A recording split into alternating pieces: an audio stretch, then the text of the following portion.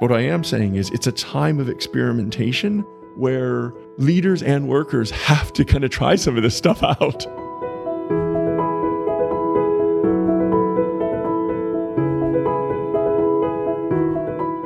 We're obviously living in a time that's full of uncertainty. But what decisions can we make to create more joy, connection, and solidarity, even at work? It's a question we're all facing right now.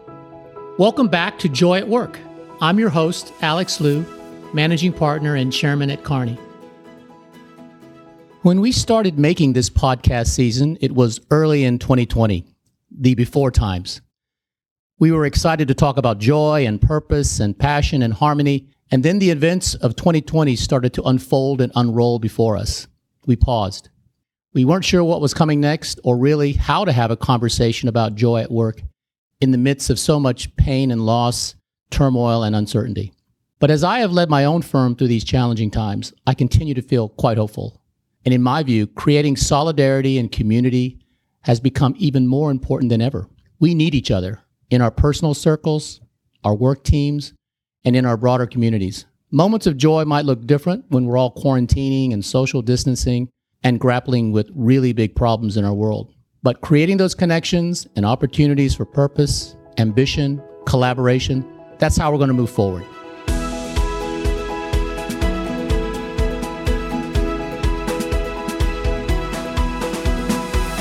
I'm not sure I've ever met anyone as joyful and optimistic as our first guest, Dan Cable. He's an author and teacher, an inspirational coach, a mentor, and a provocateur on this topic about joy and work. Dan is a professor of organizational behavior at London Business School and an author of several books, including Alive at Work and his new book, Exceptional: Build Your Personal Highlight Reel and Unlock Your Potential. So welcome, Dan. Hey, Alex, how you doing? Great. Full disclosure for our listeners, we originally recorded a conversation together in the London Business School studios way back in January. But since then, so much has changed in our world and our work since then. We wanted to catch up and talk again about finding joy in our no normal, never normal world that we live in now. So Dan, first, I'm really interested to hear from you. How has your life changed in 2020? And what are some of the challenges you've had to work through? Wow. You know, I don't want to think that I'm extra special, Alex, but I am a raging extrovert. Do you know that? I think. Yes, I kind of got that. Yeah. So there's a couple of things. I actually wrote the book focusing on some of these issues because I'm feeling like probably a lot of people, a bit of isolation, a little social distance to myself. It's interesting. One of the biggest things is not teaching.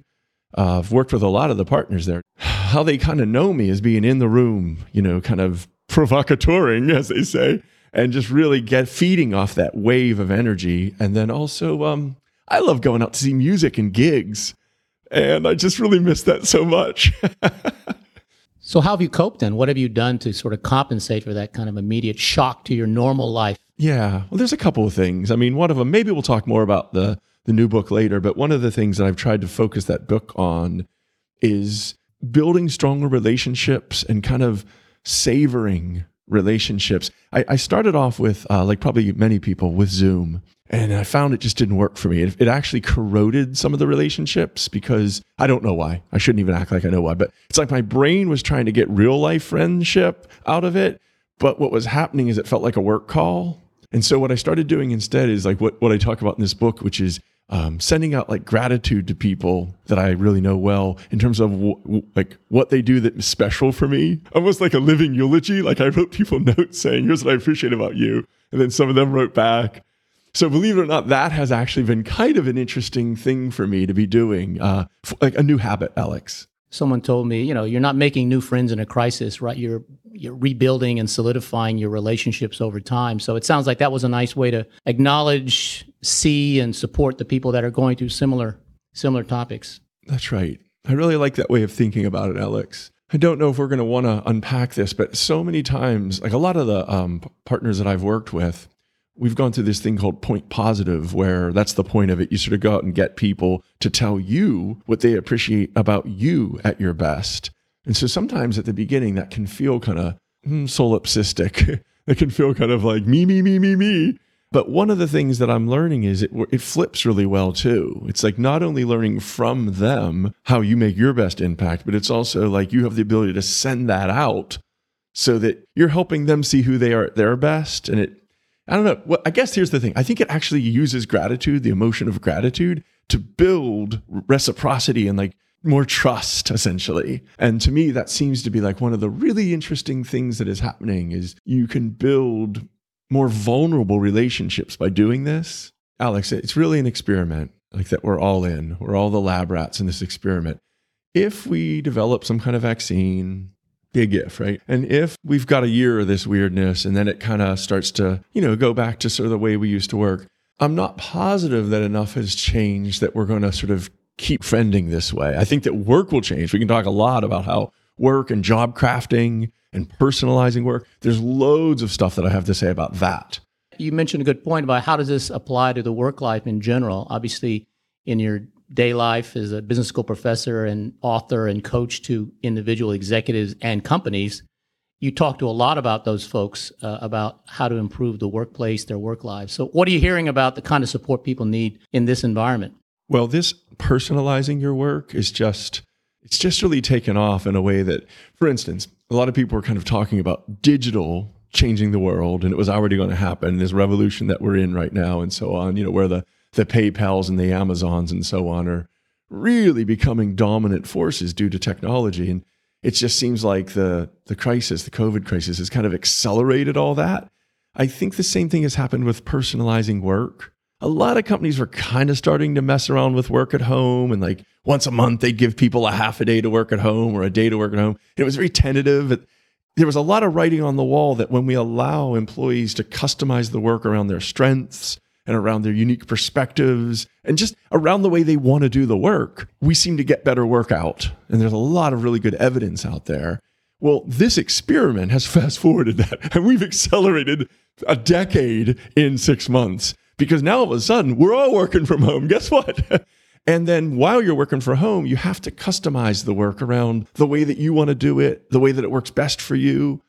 And I just see that working. It's working for a lot of people better. And I think that a lot of us long for the human connection. Like I said earlier, I do think there's a lot of isolation that we're grappling with, almost like entrepreneurs do when they start up a new venture. It kind of gets lonely. But at the same time, the way work almost starts to feel more entrepreneurial when you're able to do it at your pace and at the way that you like to do it and sort of in the order you like to do it. I think a lot of people are learning that why would we go back to formalized job descriptions that kind of cage me into a way where I can't be my best? You know what I mean by that, Alex? Yeah, no, I think that's right. We're testing a lot of organizational models. You point out the trend of screeching acceleration to the future, right, through the technology. But even before the screeching acceleration due to COVID and other matters that are affecting us all mentally, there was an epidemic of isolation and alienation and mental illness that was on the rise. So that has also accelerated, right, due to the pressures from, your own physical safety as well as what's happening, on the justice side. What do you see are some of the best examples of leaders or companies who are trying to take care of their people in this day and age with all those pressures externally and internally? I'll say two things to start with, Alex. The first one is about, when I talked about customizing work, what I'm going to say now is for leaders, it has something to do with customizing the relationship, the leadership relationship, because I think more than ever right now, leaders have to be really in tune with where each of their people is mentally, emotionally, even like psychologically, in a way that we weren't as comfortable with, and maybe we weren't as demanding around 6 months ago. And so I think that is almost the types of questions like, how are you doing? How can I help you? What do you need from me right now? Like, what kind of support would be useful? And that comes really close to that concept of humble leadership that I believe you and I have even had a chat about once upon a time. But it's instead of it being the dominant leader that has all the answers and kind of makes the command and control decisions, it's more about the leader that tries to empathize with where each person is and then try to help them get what they need to be effective at work. And that is more of almost a servant role than a commander role, if you will. And I actually see leaders, I'm not going to say companies. It's not like companies have the same kind of leaders no matter which one you talk to. But some leaders are much more comfortable with this approach. They're way more comfortable being vulnerable. They're way more comfortable saying, I don't have all the answers, but I'll try to help you get to where you need to go. And I think I would call that a helpful trend. I think the idea of empathy, listening, trying to be helpful as a leader is just where we need to be in the world right now, as opposed to the know-it-all, chest beating, uber masculine, quote unquote leader. So that's one trend. And a second one that I think is really interesting, I wrote about this in a Harvard Business Review article pretty recently. It's this idea about how leaders can help people personalize purpose. And this one might take a little longer to unpack, but I think if I had to jump to the chase, it would be trying to ask questions that would help the follower, the team member, understand why they're doing what they're doing. Who's affected by what you do? And I'm reminded of this one leader I was talking to where he would call each of his people and say, I'm going to ask you two questions. The first one is, who would you say your customer is? And many, many, many people know who their customer is, like certainly if you're an external facing, but a lot of the internal people would say things like, well, I don't really have a customer. I'm in accounting. And then that led to really good conversations about, well, of course you have customers. I mean, the people who use your work, right? And that was interesting. But he said what was more powerful was when he asked, who's your customer's customer? The person you serve who uses your work, who are they serving? Because maybe you could serve them a lot more effectively if you knew that.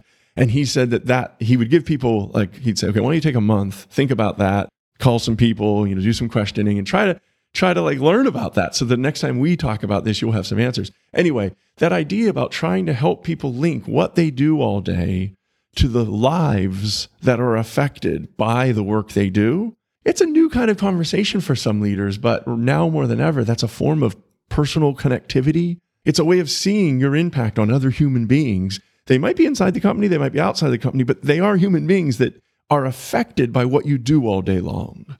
I think what you're saying resonates a lot with me as well, Dan. I think there have always been leadership archetypes about the type of leaders that have the most lasting impact. And in a crisis like this, there's a regularity of communication that's obviously picked up the cadence, but there's also an authenticity, as you say, of vulnerability. We're all in this together. We're all working from home. We all, are outraged around the social injustice activities that have come to a head. We all want to speak out and move towards reconciliation. So I think hearing from the leaders on a regular and in a pure and clear way is reassuring, and it's also something that it's new ground, the joint purpose around things. And I do think also what you said sparked another trigger, which is I think stories matter.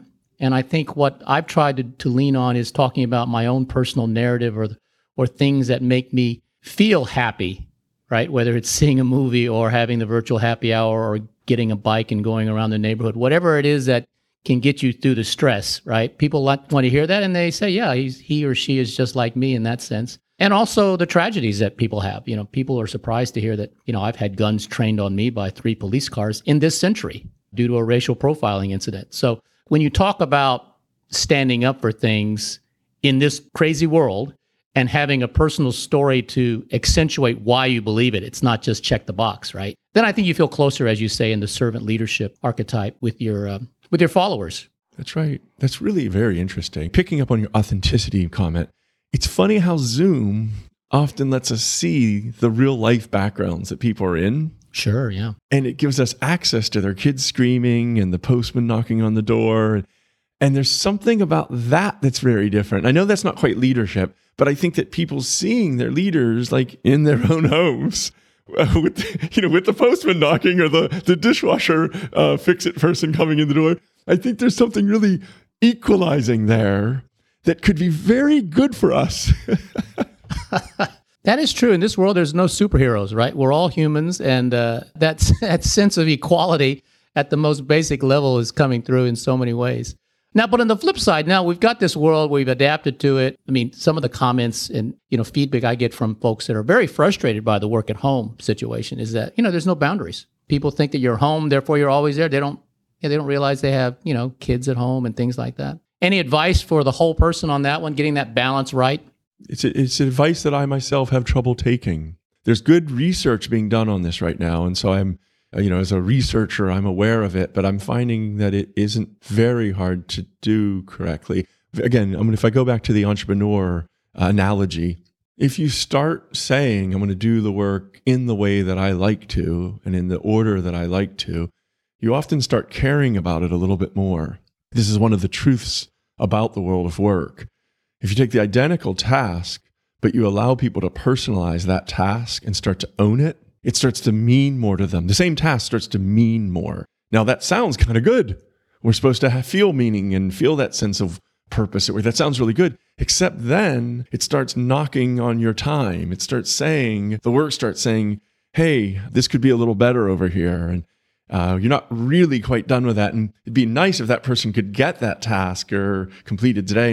And so then people, I think, at least for me, kind of start coming back to it at night a little bit more than I used to, I believe. And you're right. It becomes much more porous. There's no like, get home. Now, of course, that's already been decayed by tech, kind of 24/7 email, all that kind of stuff. But it does feel that we're at the next level now. Like, I'll just speak for me.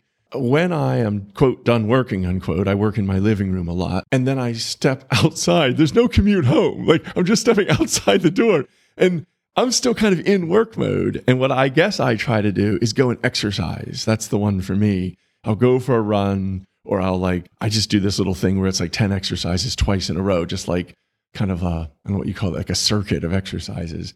And that helps reset me. But I've got to do something that gets my head out of the work and lets me like talk to my kids like a human. But anyway, I'm finding it a little bit hard myself. And some days, like today actually, I'm actually coming into my office place for that reason. So we're just starting to open up here at London Business School and starting this concept of hybrid teaching, where we teach live and then people can either come in or not come in and tune in digitally. And so I'm kind of starting my way back into work these days. Well, I mean, it seems like we all have to cope in our own ways, and we all find and have to strike the right balance. First thing I do when I wake up is go outside for a 15-minute, 20-minute, not at a fast pace, but a jog. It clears my air and my head. I think about what I need to do immediately, and then I come in for a while, and then if there's a break, I just bought this bike. I go biking in the neighborhood for 15, 20 minutes, and it's just peaceful to have. It's nice weather now, of course, too, but, just sort of to get away from it all and then come back fresh. Your idea of resetting is a really good thing. You have to have a daily reset button as opposed to just grind into a rut, which happens if you do 9 to 5 as well. Yes, it really does. I think what's changed for me and for many people is when you're sitting in the same physical place and even in the same air, literally the same sort of temperature, it can really, there are days I just don't leave the house. And those are really strange days. I'd say life almost becomes surreal. And so you're right, building in almost abrupt jolts. So like you said, again, running works really well for me. This sort of circuit thing works really well for me. But something that uses the body, this is so funny to say out loud, but it almost proves to you that your body is real. It's not just like a machine for moving your head around. It's like, it's a real thing that you get to use it. And when you activate it, I think that it gives you all those nice chemicals, like dopamine and adrenaline and all that sort of thing. Well, you've written a lot about that in terms of the neuroscience of happiness and joy and what makes people seek what they want in their lives. This is your seeking systems concept. I remember your research, illustrating that if we really want to have a zest for work that is sustained over time, that you will, work till the end of your life, you need to activate these quote unquote seeking systems. How would you suggest to the audience we do that in 2020, with so much heaviness around us? This is a place I have a lot of optimism, Alex. This is one of those places where I'm not saying that we got it perfectly yet, but I am saying that this experiment that we're in right now has forced all 3 of those triggers to be switched on. Let's just go through those triggers just so everybody can kind of listen to them. The first one is experiment and explore your work so that you don't just do it the way it's always been done, but you think about new ways to do old things. And it doesn't mean it always works, but it means you try it out. And I think a lot of us are being forced to try it out in new ways right now. Like for me right now, literally teaching through Zoom. It really is challenging. It's very interesting. I'm very curious how to get better. The first 2 or 3 I did, it didn't go that well. I had to learn and adapt to the feedback. So, that's number 1. That's the first trigger that I think we're all being pushed a bit on. The second one is I've already mentioned, which is using your strengths to personalize the work. And I think that now more than ever, leaders need that. In the past, they used to say they needed it. They sort of recognized they needed it, but they didn't always allow it, so to speak. And I think now what leaders need more than ever is for people to find a way to do their work and to accomplish the results of the work, but use their best skills and use their unique perspectives. I think now more than ever, that's something that leaders are needing and not just saying nice to have. And then the third one, which I've also hinted at, is this personalizing purpose. And it's this idea of helping people find a story or a narrative about who's affected by what I do. And that's not the leader's narrative. That's not like Merck saying, we build better, stronger lives.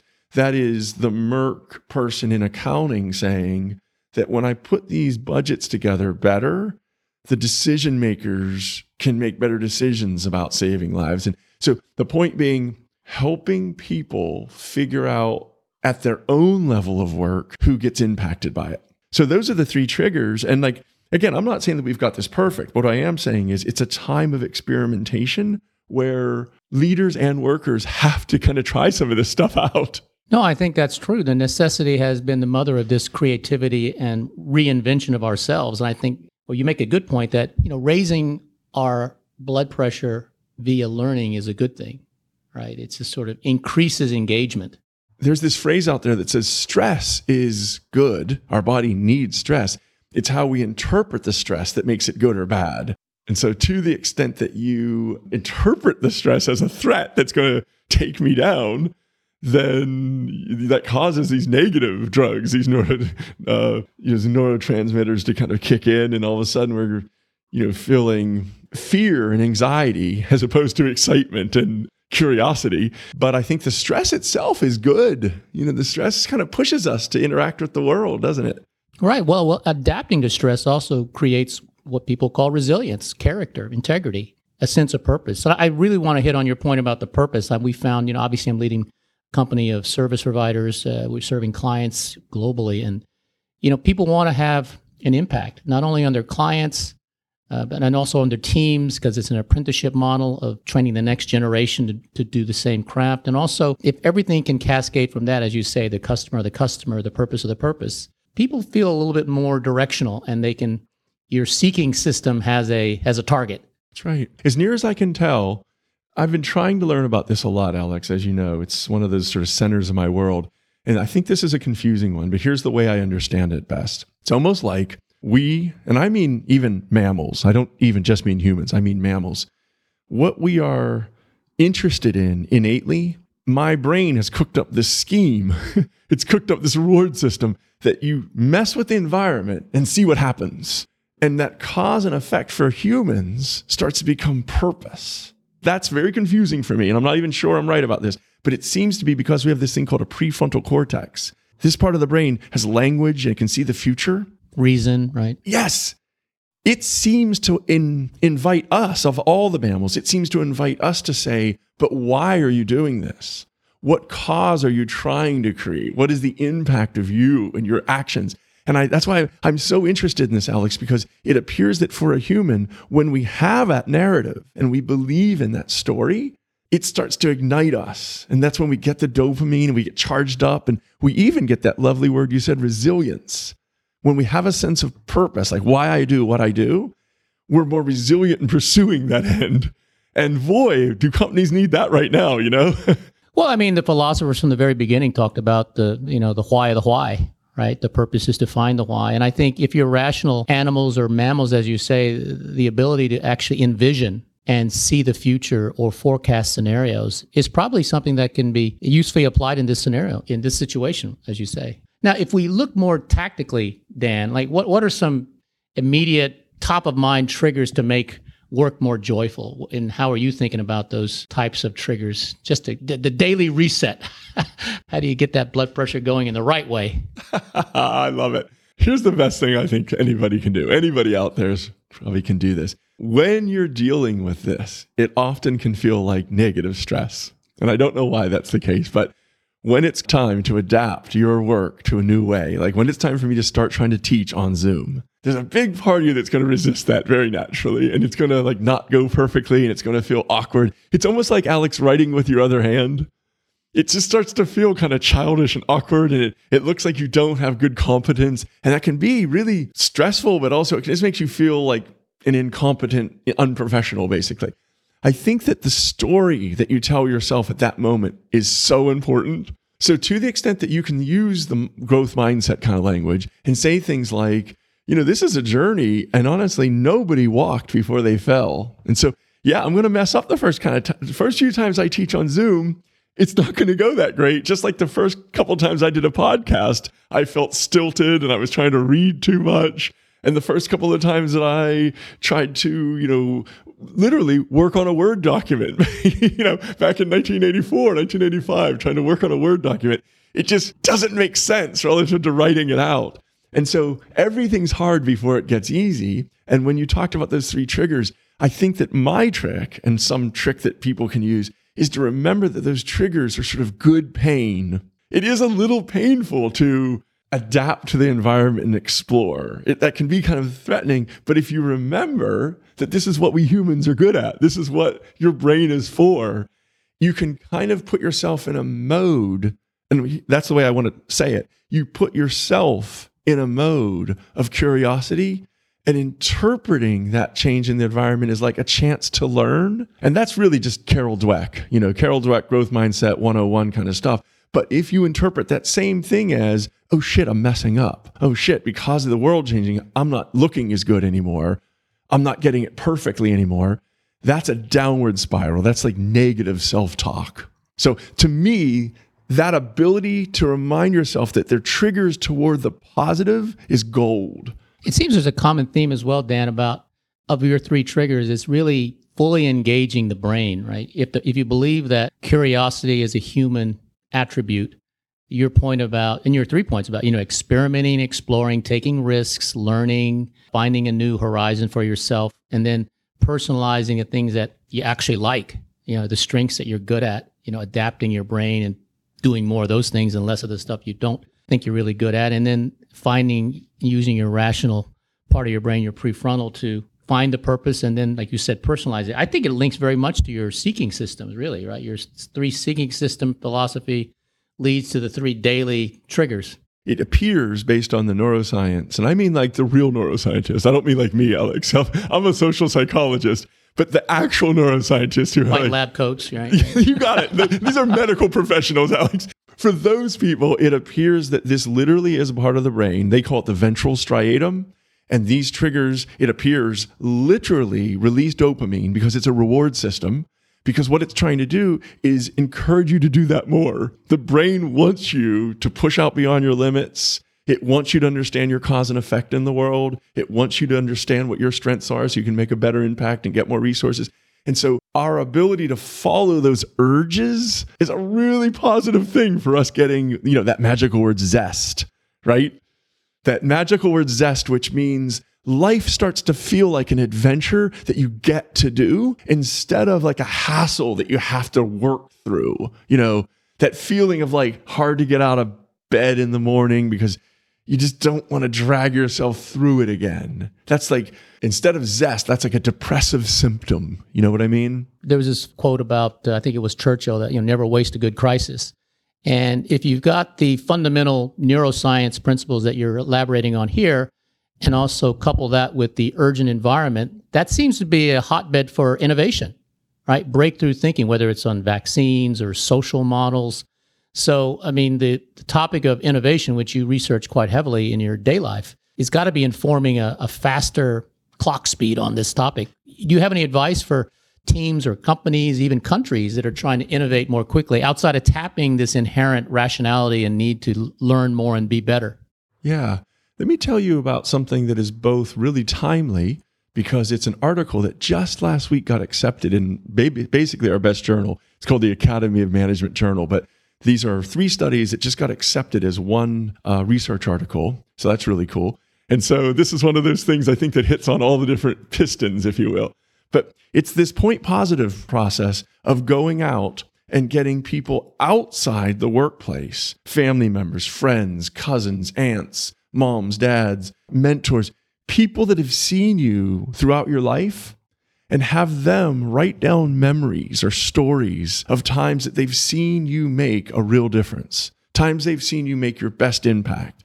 And so they write literally, like they write out little stories about you, and then we gather those up and we give them to people.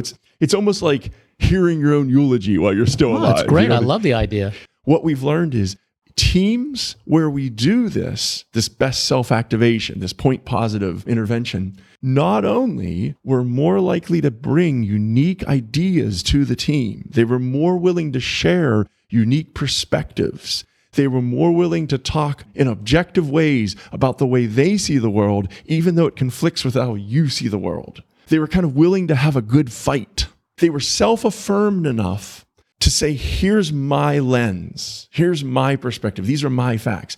Not only were they more willing to do that, but those teams were more able to succeed, because what that often does is it lets teams innovate. I think you know this, Alex, but let me reiterate it. One of the core principles of innovation is you need people to bring different perspectives to bear. And a lot of times what happens with these teams, everybody just tries to fit in. And they don't often feel like they want to rock the boat. They don't want to challenge each other. They don't want to offer a perspective that conflicts. But that's what you have to do. That's the heavy lifting of innovation. That's where the good work comes in. And what we've shown in team after team, by giving them this best self-activation, this what we call a highlight reel, it empowered them or affirmed them to bring their unique best to the team. So that's one thing. Boy, I could talk about that forever, because that essentially is the core of that next book called Exceptional. Well, I mean, I think it's both intuitive and inspirational that self-confidence makes the difference, right? You can go perpendicular, you can be provocative, you can push the envelope, get the team to look at things in different ways, emphasizes the role of diversity, all those key aspects. So I'm fully behind it. I guess that's also behind the name of your book, right?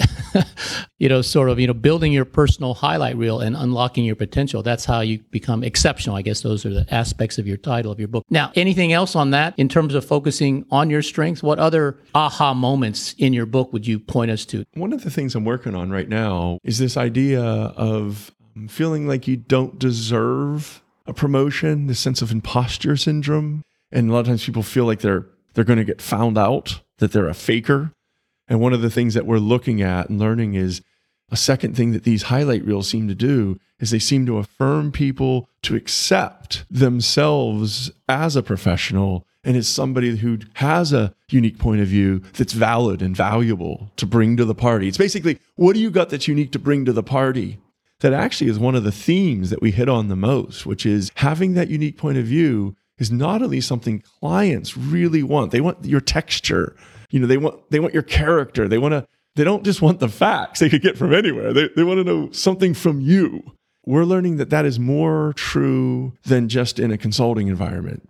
That's true in many, many environments, including people that do sales or a professor. Or the ability to know yourself and show yourself with confidence is something that really seems to make a difference. And climbing over this imposter syndrome and starting to feel that you own it and that you do deserve it, that's an important component of this. I'm a little confused sometimes why it feels so weird to do it. Like nobody essentially does these things. This whole, personal highlight reel, your living eulogy, it's seen as like really, really weird until after you do it. Then after you do it, it's like, oh my God, why didn't I do that 10 years ago?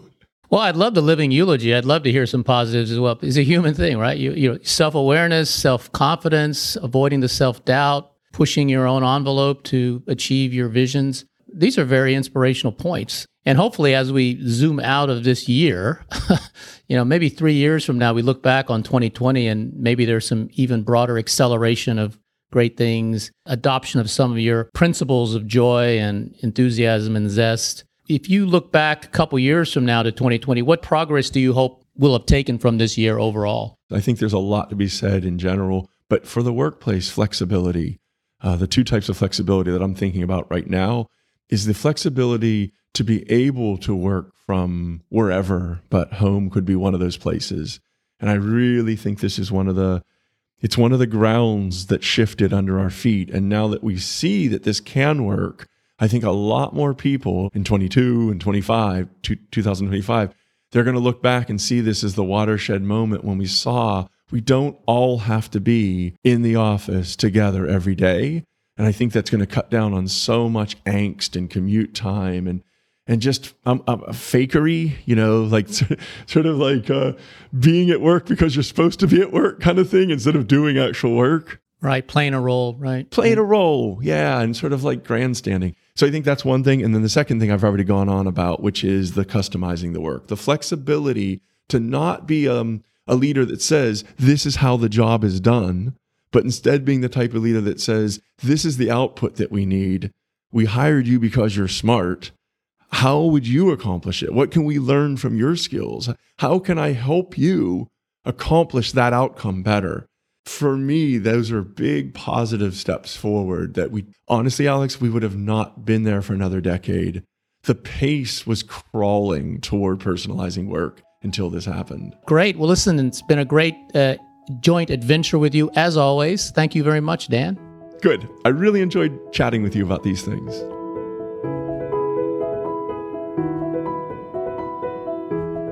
Thanks to Dan Cable for joining us.